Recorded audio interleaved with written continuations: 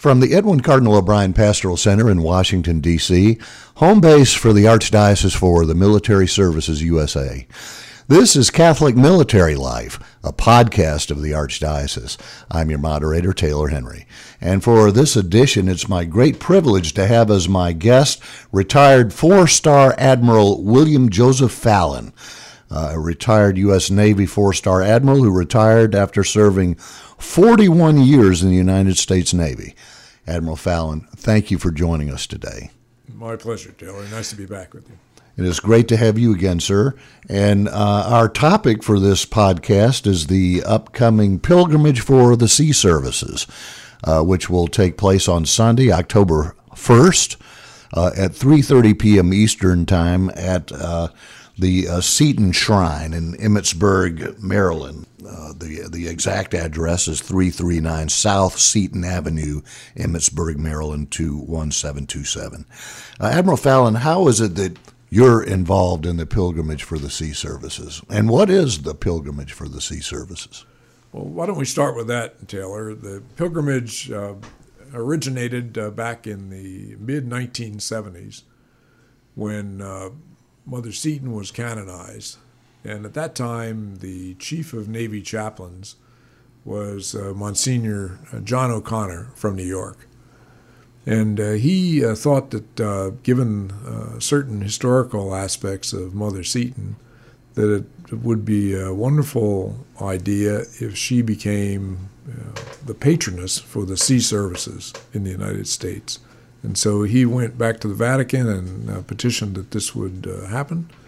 They agreed, and I believe in 1975, not long after her canonization, she was named the patron of the sea services. So then Admiral O'Connor got together with the then Chief of Naval Personnel, Admiral Jim Watkins, and they conceived the idea of an annual pilgrimage to the shrine up in Emmitsburg, where St. Elizabeth Ann had worked in that church and had lived in that area after founding her group of nuns. And so in 1977, the inaugural pilgrimage took place, again arranged under the auspices of John O'Connor and Jim Watkins, and it's been going on now almost 50 years since then, with a short break, a couple of years. But Jim Watkins was the chair of the sponsoring committee for many years. I'd been up there a couple of times while I was still on active duty, and then after I retired, Jim asked me several years later if I would take over for him, as he was beginning to age out, and I agreed to do that. So I've been here for about 10 or 12 years, I guess, kind of in charge of the sponsoring committee, which is a group of retired Navy, Marine Corps, Coast Guard, and Merchant Marine people who have an affection for Mother Seton and the church, and come together once a year to sponsor this. So the pilgrimage itself takes place once a year, first Sunday of October, at the beautiful Seton Shrine. And you've given the address already. If you haven't seen it, I would highly recommend it. It's just an absolutely beautiful church in a wonderful setting.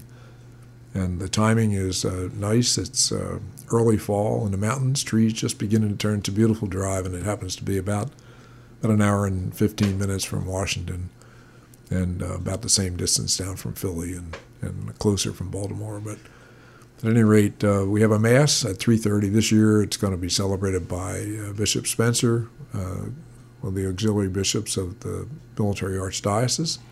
Bishop F. Richard Spencer. And his brother, also a priest, was a Navy chaplain. Bishop Spencer was an Army chaplain, so he's got the military background. He'll be our principal celebrant. So we come together in the Basilica up there, Mass at 3:30.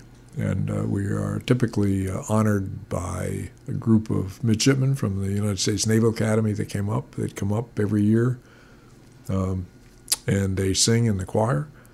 We also are wonderfully supported by the Knights of Columbus, who add a little bit of pomp and circumstance and splendor to the event. And we're often joined by visiting priests and chaplains that come by to help celebrate the Mass. Following the Mass, the committee sponsors a dinner for anybody that attends the Mass. You're welcome to stay. And we typically have it in the Sisters' Refectory up there in the convent.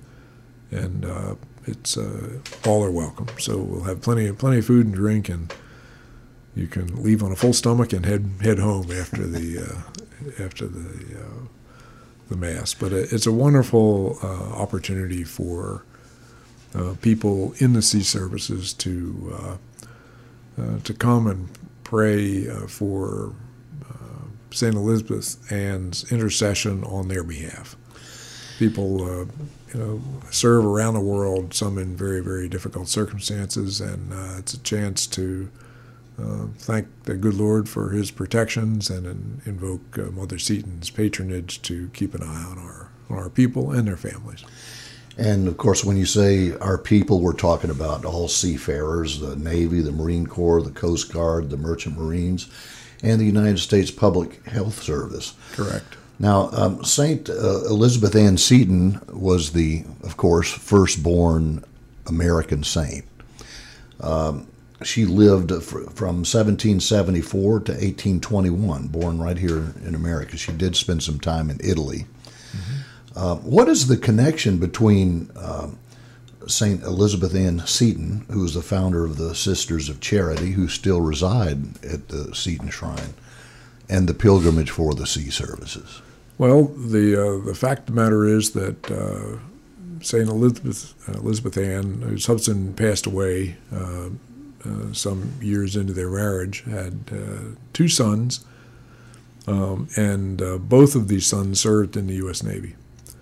One joined as a midshipman, William, early on, and served, I think, for about 17 years in various places around the world, beginning in the early 1800s, 19th century. And then his younger brother, Richard, also joined the Navy. It was actually after Mother Seton had passed away. But she demonstrated a very strong love for her children, and particularly the son William that was at sea most of the time. After she founded the sisters up there in Emmitsburg, she would correspond with him regularly and pleaded with God to keep an eye on him, keep him safe in his seafaring days. So I think you couldn't ask for something more appropriate than to have St. Elizabeth Ann as the patron of the sea services, since she had her two children both spent their time, and in fact the younger son Richard died while he was in the service overseas, caught a disease and passed away. So a very strong connection to the sea services. And you, with your 41 years experience as a fighter pilot, a Navy fighter pilot, and many, many other assignments as you rose through the ranks to become a Four-Star Admiral, you know firsthand that there is a special connection with the spiritual life and the life of the seafarer. For example, even now on the U.S. Navy warships, at 10 o'clock there's a prayer still every night. Tell me a little more about that, if you could, the spirituality of being a seafarer. I mean, you're out there on the great ocean at the mercy of Mother Nature.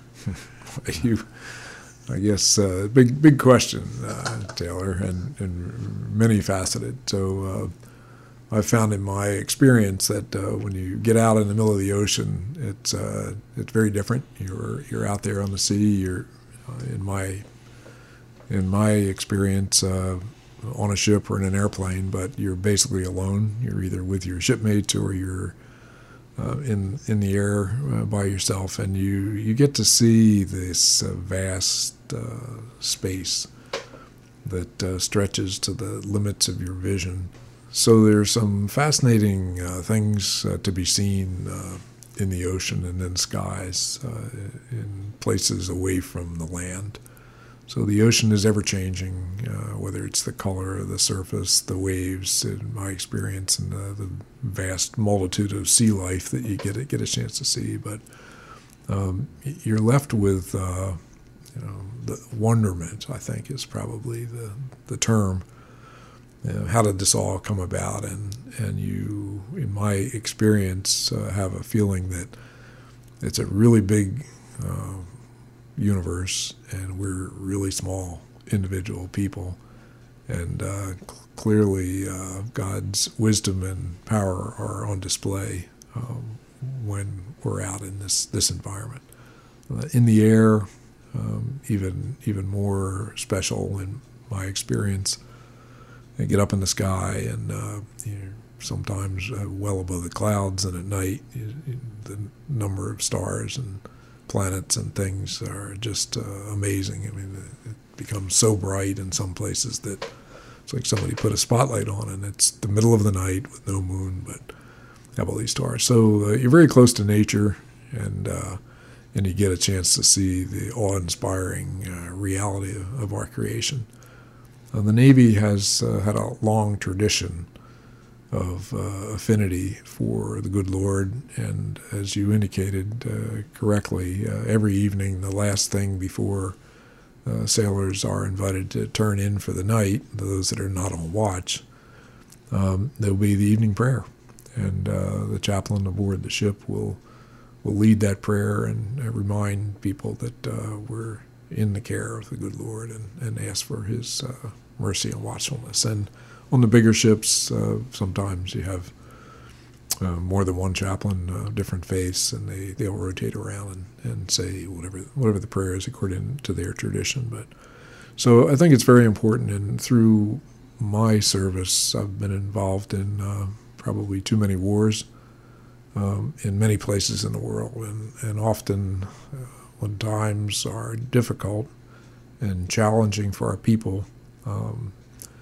they really benefit from the presence of a chaplain who can work with them to help them pray and get through the challenges that ensue from time to time.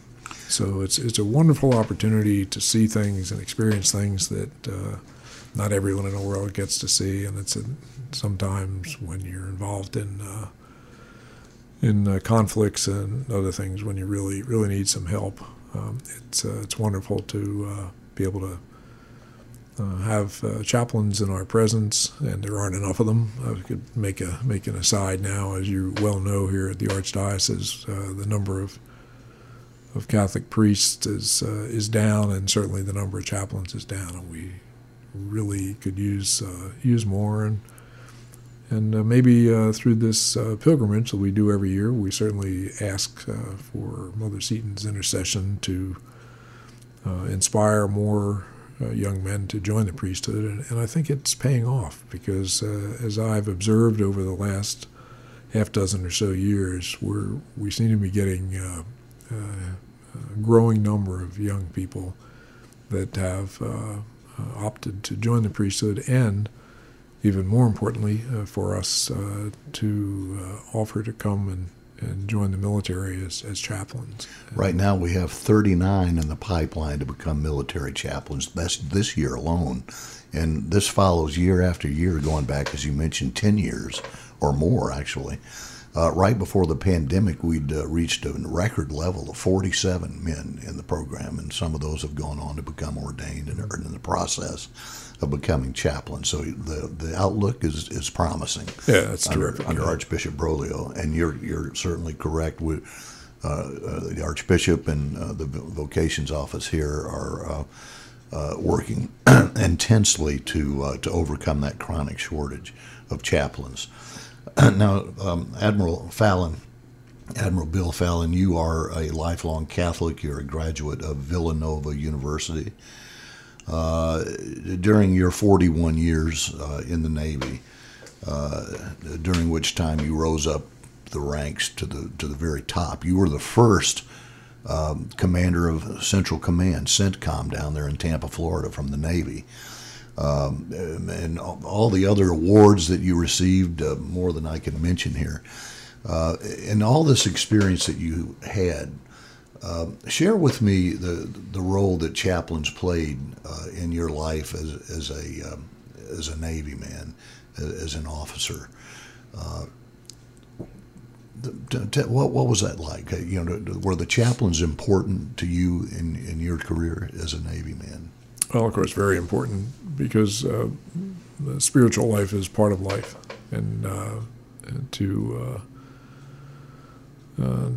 be able to have access to the sacraments, to the things that we take for granted often when we're back here ashore, not necessarily so at sea, because it's so difficult. Ships spread all over the ocean around the world, and we really, again, would love to see more chaplains. When I was younger, my early days of service, there were far more chaplains, to the point where most every large ship in the Navy had a priest on board, and that number has dwindled over the years. And I'll highlight one event that occurred. My son is still in the Navy, serving on active duty, and he's an aviator. And a number of years ago, he was about to deploy to the combat zone in the Middle East. And we were speaking just before he left, and he happened to mention to me, "Dad, there's no priest on this ship." And I was stunned. I was really taken aback, because he was on a fleet aircraft carrier with almost 6,000 men and women, and another dozen ships with them, and to not have a priest. So I was stunned, and I immediately picked up the phone and called the then head chief of the Navy, who happened to be Catholic, and said, "Are you aware that?" And he wasn't. And so things moved pretty quickly, and by the time his ship got to Hawaii, they had a priest on board. They were able to get somebody from to pull out of another command, but I think that might have been the low spot, and that was probably about 20 years ago, when numbers are really small. So I think it's really important that we have the numbers, because our people, a lot of them, as you're well aware, we've had a lot of people fallen away from the church. And so there's not as many people that are religiously inclined, I think, in the Navy, reflective of the rest of society. But we have some wonderfully strong Catholics out there, and they need the ministry of our priests. And so it's really important. And I think it's also, as we discuss the chaplains and the work that the Archdiocese here is doing, I think it's very interesting to note that a good number of these young men who have discerned a vocation and are serving as priests now and coming into the service come from military backgrounds. They served in the service in some position, Navy or Army or Air Force, and across different ranks, different positions, very wide background. But I think it's very interesting that a significant number of our young priests now, priest candidates, are coming from the ranks of former military people. Well, the church studies show that the military is one of the, if not the largest source of new vocations among priests in the United States. Mm-hmm. The figures are anywhere from every year, 4 to 10% come directly from the military, and another anywhere from 8 to 20% come from military families. Mm-hmm. So the military has obviously by the stats has a strong influence on the young men discerning a call to priesthood. Yeah. You're listening to Catholic Military Life, a podcast of the Archdiocese for the Military Services, and our guest for this edition is retired Four-Star Admiral William J. Fallon, and we are talking about the October 1st pilgrimage for the sea services, which is coming up on Sunday, October 1st, 3:30 p.m. Eastern Time at the Seton Shrine in Emmitsburg, Maryland, 339 South Seton Avenue, Emmitsburg, Maryland, 217 27. And Admiral Fallon, your remarkable career. First of all, let me interrupt and say thank you, sir, for your service, your 41 years in the United States Navy. You were witnessed all kinds of action, military action during your 41 years, the past almost half century. I'd like to hone in, though, on one part of your experience and ask you if you could share a little bit about it. And that was, you were at the Pentagon on 9/11, 2001, very close to where the plane struck the Pentagon that day. Share with us, please, your story. What is your recollection of that horrible day, and how you became aware that the plane had struck? First of all, the planes were launching an attack against America, but that one of those planes had hit just down the hall from where you were. Yeah, it was a very, very traumatic day for the whole country and the world. It began pretty innocuously. I had gone out for an early morning trot, and I had cleaned up and was driving across the bridge, the Memorial Bridge, to get to my office in the Pentagon, and I looked up and noted how beautifully clear and cool the day was. So this was early September, and I'd been a weather freak as a young man and paid a lot of attention to the weather, and then as an aviator, being a pilot, was very attuned to it. But I noted that this was the first cool day of the fall, and one of those crisp, clear, you know how it is, and it was that day the first time, and I thought, wow, beautiful day. Wish I didn't have to spend the day in the Pentagon, but there I go. So we went in, and as it turns out, I was in a meeting. I was the Vice Chief of the Navy, the number 2 serving officer, and I was in a meeting with the boss, the CNO, Admiral Vern Clark, and we were in a pretty intense discussion at the time. And his television was on. It was on his wall behind him. There was no sound on it, but the video was on, and there was a third person in the meeting, and he kept glancing up at the screen and kind of a little distracting, and what's going on, and he blurted out, something's happened. He said, looks like there's been a crash into a building. And I turned around and looked at it and turned the volume up, the audio, and they're describing this horrible accident when an airplane flew into the World Trade Center, which I recognized immediately. And I said, I think out loud, that was no accident. It's crystal clear all the way up and down the East Coast. That was certainly not an accident. And then shortly thereafter, the second plane hit in front of our eyes, and we knew there was trouble. So we called down. The Navy had a command center, actually had just been rebuilt. At that time, this is now going back 20-some years, the Pentagon was undergoing, I think it's really first reconstruction since it was originally put up in 1941. And they were systemically going through and doing a section at a time. And it turns out that they had just renovated this section, and our people had moved into a brand new command center down on the ground floor. And so I called down there and to ask the operations folks what was happening, and they indicated some airplanes had been hijacked, and they suspected there were still several in the air somewhere, and they were authorities were trying to get a grip on this. Very soon thereafter, I felt a tremendous explosion and thud. The whole building shook, and I knew instantly what it was. And it turns out that the airplane had actually hit right dead center into our command center on the first floor. Which is where your office was. No, I was up on the fourth floor, and down the hall a little bit. In the same general area. Yeah. So after the explosion, that section, the whole section of the Pentagon, was pretty well destroyed, and the fire spread down, and my office was destroyed later on in the fire. But initially, the initial blast was down lower, and the first couple of floors took the hit. So we evacuated. We decided to go to split up and go to different places. I went down and saw where the hit was. We had some fantastically courageous acts that occurred during those first couple of hours to save people that were injured and wounded. For example? We had some interesting stories. So one of the life-saving measures, and I can talk about this because an old friend of mine, a shipmate, had to retire from the Navy. He was working as a civilian contractor back in the Pentagon, and was down in the command center when the airplane hit it.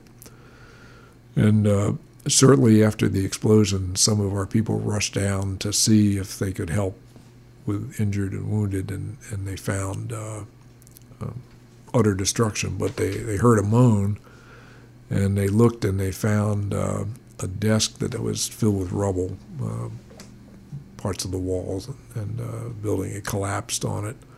They heard a moan underneath it, and they looked, and they found this friend of mine, Jerry, had been trapped under his desk, and he was semi-conscious.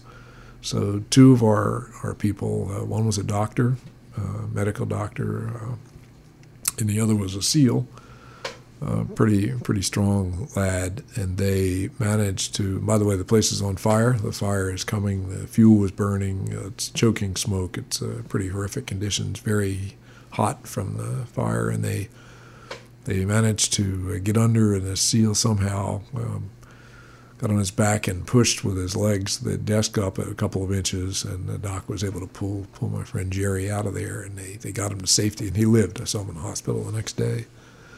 There were quite a number of stories like that where people helped others to escape, and another one was a meeting going on in the 5th floor. There were 5 stories in the Pentagon, and it was just above my office.